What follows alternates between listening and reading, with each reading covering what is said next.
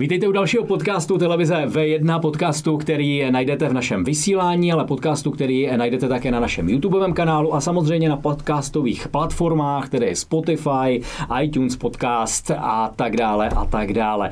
Mým dnešním milým hostem není jeden host, ale jsou to hned dva hosté, jsou to piloti, manželé Vepřekovi. Krásný den. Dobrý den. Dobrý den. My jsme se tady, než jsme začali vysílat, trošičku rozesmáli, protože říkali, už spolu spíme 35 let, takže začali jsme trošičku zvolna. Nicméně, já nás postavím na nohy, aby jsme věděli, o kom mluvíme, protože bezmotorové létání, alespoň pro mě, nebylo úplně známou, nebylo úplně záležitostí, o které bych věděl, ale když si přečtu, že Jana Vepřeková od roku 75 členka aeroklubu Dvůr Králové nad Labem, od roku 82 členka státního reprezentačního družstva České republiky a Československé socialistické republiky také. Má největší počet účastí na mistrovství světa a mistrovství Evropy v plachtění ze všech žen na celém světě. Takže my tady máme ženu, která je totálně nejlepší a vy máte doma už 35 let v ložnici a také v kuchyni, věřím. Od roku 82 bez přestávky s výsledky první zlatá, jedna zlatá, 2 stříbrné, 4 bronzové medaile, 15násobná mistryně České republiky a tak dále. Nálet 5000 hodin, 2250 startů a ulétaných 240 000 kilometrů. Naprosto bombastické portfolio i pro mě nelétavého laika. Stále vás létání drží a kde se tohle všechno vzalo? Kde byl ten počátek toho létání? Pamatujete si to, jak se to objevilo? Byla to už ta malá Janička, která se dívala nahoru na létavce a říkala si, takhle bych chtěla jednou létat, anebo se to vzalo nějak jinak? K létání jsem se dostala čistě náhodou, protože s tím začala moje sestra, která v tanečních měla tanečního partnera, který začal létat na letišti, taky o tom vypravoval. Tato pak doma začala vypravovat mě a asi po 2 letech, co tam chodila sestra, mě říkala, přijď se někdy podívat. To mě v té době bylo 14 let, tak jsem se tam přišla podívat, no chodila jsem častěji, což jsem tam zůstala taky. Tady tam byli fajn kluci, tak jako to byl ten podnět. Já jsem možná nepřipomněl, že vlastně Jana je jednou z prvních zdravic v našem vysílání, která zdraví diváky už vlastně mnoho let a teď jsem rád, že ji mám tady ve studiu. No a po mé levici Jiří Vepřek a když se koukám, vylétáte od roku 77, nejprve 14 let v AK Nové Město nad Metují a od roku 92 ve Dvoře Králové nad Labem, nálet motorová letadla cca 2000 hodin, větroň 660 hodin, ultralehká letadla 770 hodin, instruktor na kluzáku, na ultralehkých letadlech, na motorových letadlech, akrobacie, skupinové létání, juniorská reprezentace a tak dále. Těch věcí, které děláte ve vzduchu, je za také celá velká řádka za tu dobu, ale nežijete trochu ve stínu své ženy, která je nejlepší na světě? Není to problém mít ženu doma, která říká, já jsem nejlepší na světě? Ona je úzce zaměřená, ona zná letadlo jenom to bílý, to co hodně dobře letí.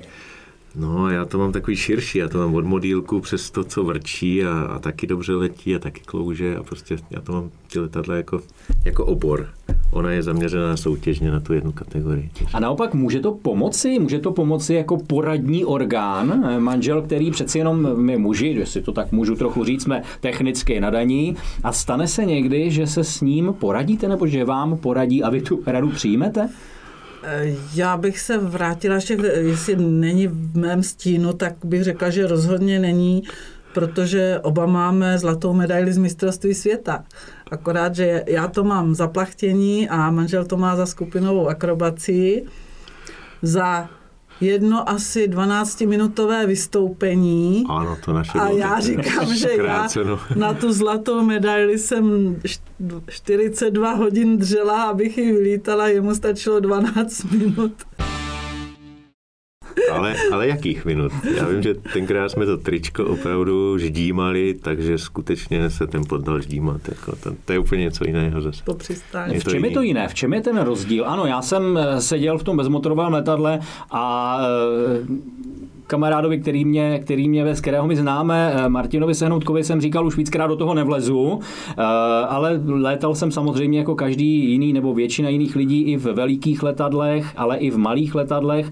A jaký je pro vás rozdíl mezi těmito letadly, těmito dvěma možná druhy sportů, zábav? Tak ještě nejdřív řeknu, jaký je rozdíl mezi těmi velkými a malými letadly. V tom velkém letadle v Boeingu letím na dovolenou, tak si připadám jak ve vlaku. No a když letím na tom našem větráku nebo ultralightu, tak to je tak jako na kolobrndě nebo na nějaký motokáři. Takový asi rozdíl. No a jinak k tomu rozdíl toho plachtění a toho ostatního sportovního lítání. Tak prostě ten větron, to je takový surfování na vzduchových proudech, že jo? To je surfařina. No a to ostatní, to je třeba, že jdete na motorové jachtě, na motorovém člunu, když to vezete tím nějakou tou cestnou, že jo? Tak to můžeme třeba přirovnat, jo? A vy říkáte, že jste přitom tak, a že jste při tom svém prvenství světovém, při té zlaté medaili, že vás mohli doslova vylít z toho kokpitu, jak jste to tam propotil, a vy naopak říkáte, že to byla zase dřina té přípravy. V čem je to ta dřina, ta fyzická, a v čem je to ta nutnost té přípravy na ten šampionát? Pozor, já jsem neřekla přípravy, ale těch 42 hodin jsem nalítala na to, abych tu medaili získala. Při tom konkrétním závodě zlatým. Jednom konkrétním závodě mistrovství světa, bylo to v roce 2005 v Klixu, kde jsem to zlato získala, tak za ty závody jsem nalítala 42 hodin. A řekla bych, že to jsou zrovna tak tvrdě odmakané hodiny, jako při ty akrobaci, jo. Tam taky je to 100% soustředění. Když někomu řeknu, že při závodě se nemám čas ani napít, tak mě nevěří. Řekli, ty tam jenom sedíš a to. Ale tam se současně sleduje tolik faktorů, že opravdu si ani nevzpomenu, že bych se měla napít. No to asi bude i psychicky velice náročné, ať jedno, tak druhé. Máte vy možná výhodu v tom, že jste učitelka, že jste psychicky týraná ve škole, možná týráte ty děti, takže máte trošku s tím zkušenost, je to výhoda? No, nevím. Jako asi člověk psychicky odolný musí být na to trošku, to určitě, no. Nevím, jestli to nějak souvisí s mým zaměstnáním, ale... Stihnete si tam vzpomenout na běžnou práci, že se v tom vzduchu 48 hodin... Tam si nestihnu vzpomenout vůbec na nic jiného, než na ten samotný let, protože člověk sleduje počasí před sebou, čas, soupeře, přístroje, jo, tolik faktorů pořád porovnává, aby ta jeho trasa byla optimální a ten čas měl co nejrychlejší, že opravdu tam není čas na nic jiného, než na 100% soustředění na let. Člověk by řekl, že když má po své pravici a levici mistry světa, tak jsou to lidé, kteří trénovali na velkých letištích s velkým finančním zázemím, ale vy jste oba dva, kteří máte úzký vztah k letišti ve Dvoře Králové nad Labem. Mnozí třeba ani nevědí, že tam vůbec letiště je.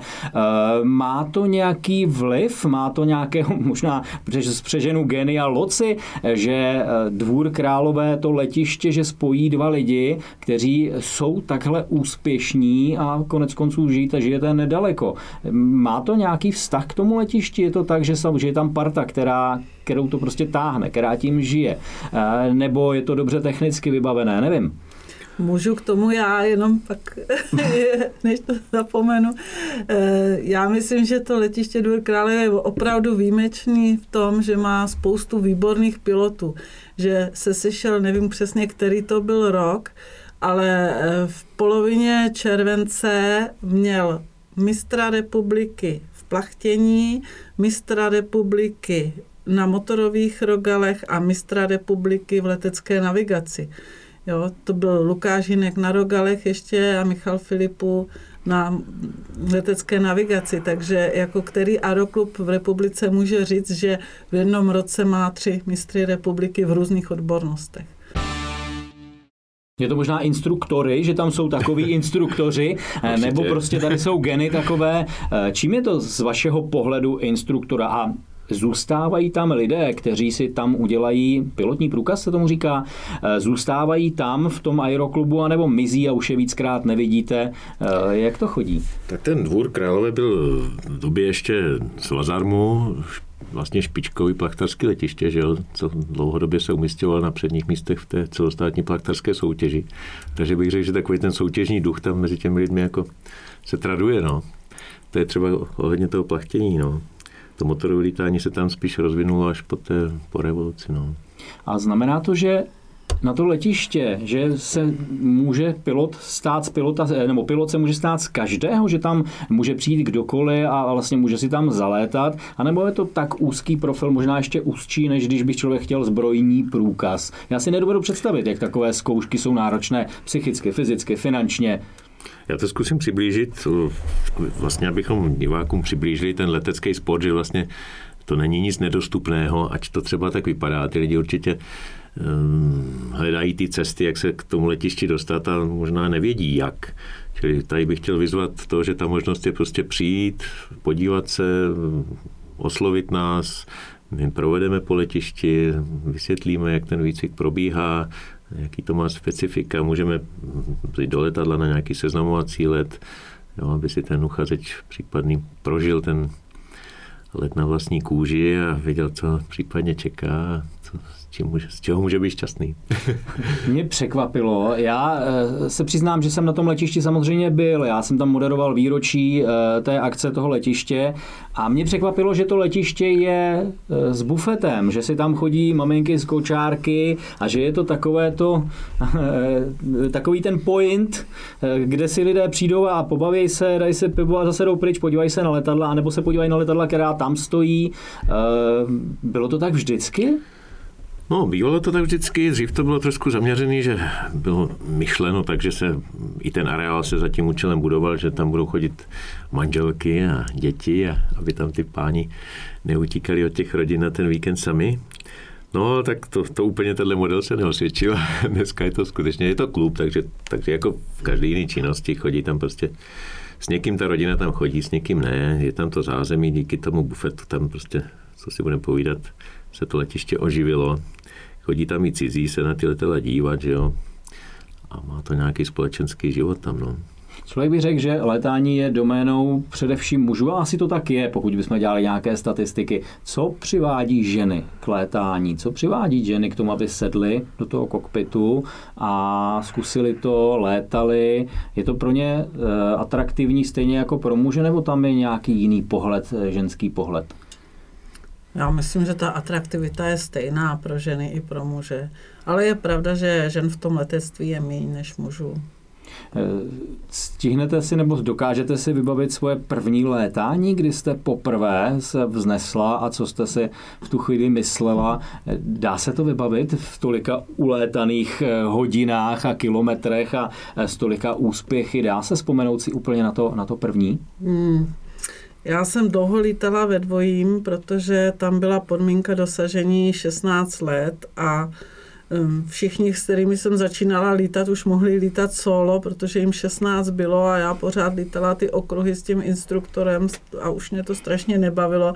Takže ten první let, pro mě už první solo let byl takový vysvobození, že konečně i já už můžu, no.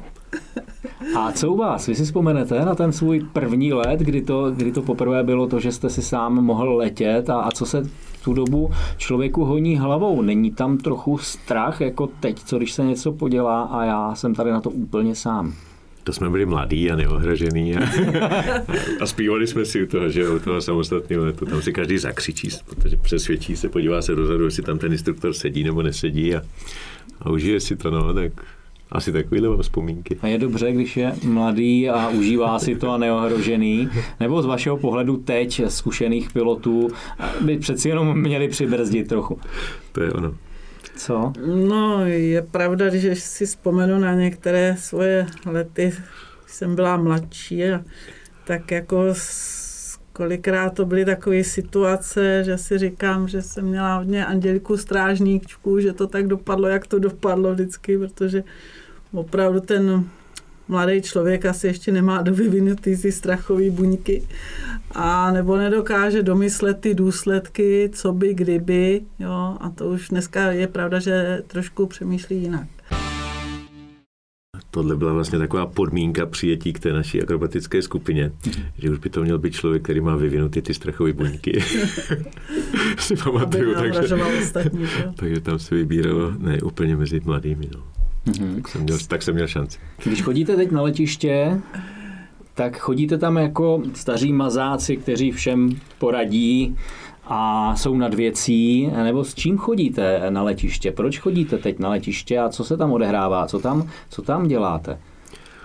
No je to určitě droga, chodíme tam prostě i tak trochu ze setrvačnosti a samozřejmě tam jde člověk za známými, popovídat si, když teda pominu to lítání, no a když tam to letadlo stojí tak člověk neodolá a sveze se, no. To... Soutěžíte ještě? Oba dva? Já už ne. Vy už nesoutěžíte, děláte jenom instruktora a vy připravujete se na něco? Já soutěžím, já jsem se v podstatě před měsícem vrátila z mistrovství světa v Austrálii. A jaké to bylo? Náročné. Už je přesun náročný. Už je člověk úplně na druhé straně planety, tak už jenom fyzicky je to asi náročnější. Ale co ve vzduchu? Tam je to úplně asi jiné také. No, to je, jako první, co když tam člověk přiletěl, tak se musel vyrovnat s tím časovým posunem 10 hodin, že vlastně se vymění den, noc. Musí se vyrovnat s tím, že teplota tam je o 40 stupňů větší než v Čech, kdy jsem odlítávala 20. prosince. No, takže jsme měli několik dní na to, aby jsme se aklimatizovali na tu přípravu. Počasí tam je úplně jiné než tady v Evropě. Jako už jenom základny, že dostali jsme se i skoro do 5000 nad mořem. To tady se normálně člověk v termice nedostane. Takže to znamená se lítání s dýchačem, který tady na závodě normálně neaplikujeme a tak dále. No, bylo toho hodně, co bylo jinak než tady. Vychováváte si následovníky, nebo napadlo vás to vychovat si následovníky, kteří by mohli po vás převzít tu zlatou štafetu? Jestli myslíte mezi dětmi, tak oba dva, nebo syn to zkusil, tak něco ulítal, nějaký průkaz si udělal, ale nepokračuje v tom. Dcera ta se věnovala koním. No a následovníky v aeroklubu, je to dneska trošku o penězích, to si budeme povídat, dostat se na nějakou úroveň v tom lítání. Dneska už vyžaduje nějaký velký finanční prostředky. My jsme měli to štěstí, že ještě za toho Svozarmu jsme získali ty kvalifikace a dneska z toho tak trošku těžíme. No. Co vy myslíte si, že byste mohla mít za sebou nějakého následovníci třeba? Nebo jestli mezi těmi ženami mladými už je to tak málo? No tak jsou nějaké mladé teďka, které jako už začínají lítat dobře, ale byla tam taková trošičku propast mezi námi staršími, protože tam přišla revoluce, začalo se to všechno platit. Teď v té době vlastně nikdo neměl nastřádáno žádné miliony, které by do toho mohl investovat, takže nějaká proluka tam byla, ale myslím, že teď už zase jsou plachtařky, které začínají lítat velice dobře a jsou mladé. Takže je tady naděje, že se medaile budou dál kupit v Čechách? Já bych tomu chtěl také dodat, že jsem spokojený s tím, že vlastně dva současní členové, ty akrobatické čtyřky věroměři, jsou vlastně tak trošku původem ze dvora. Standa Čejku začínal vůbec ve sportovním lítání ve Dvoře Králové. Myslím, že jsem mu dal trošku čuchnout ty akrobaci a že ho to nadchlo a že jsem ho k tomu chytil. Tak ten dělá vedoucího a potom Honza Ruzinský s Chrudimi. Ten vlastně taky se ve Dvoře vyučil skupinám a akrobací, takže mám splněno. Mám následovníky. Říká letecký instruktor, zlatý medailista Jiří Vepřek a naproti němu jeho manželka, totální světová jednička Jana Vepřeková, kteří byli hosty v podcastu televize V1, podcastu, který můžete poslouchat i na podcastových platformách a také na našem YouTubeovém kanálu. Já vám děkuji za návštěvu v našem studiu.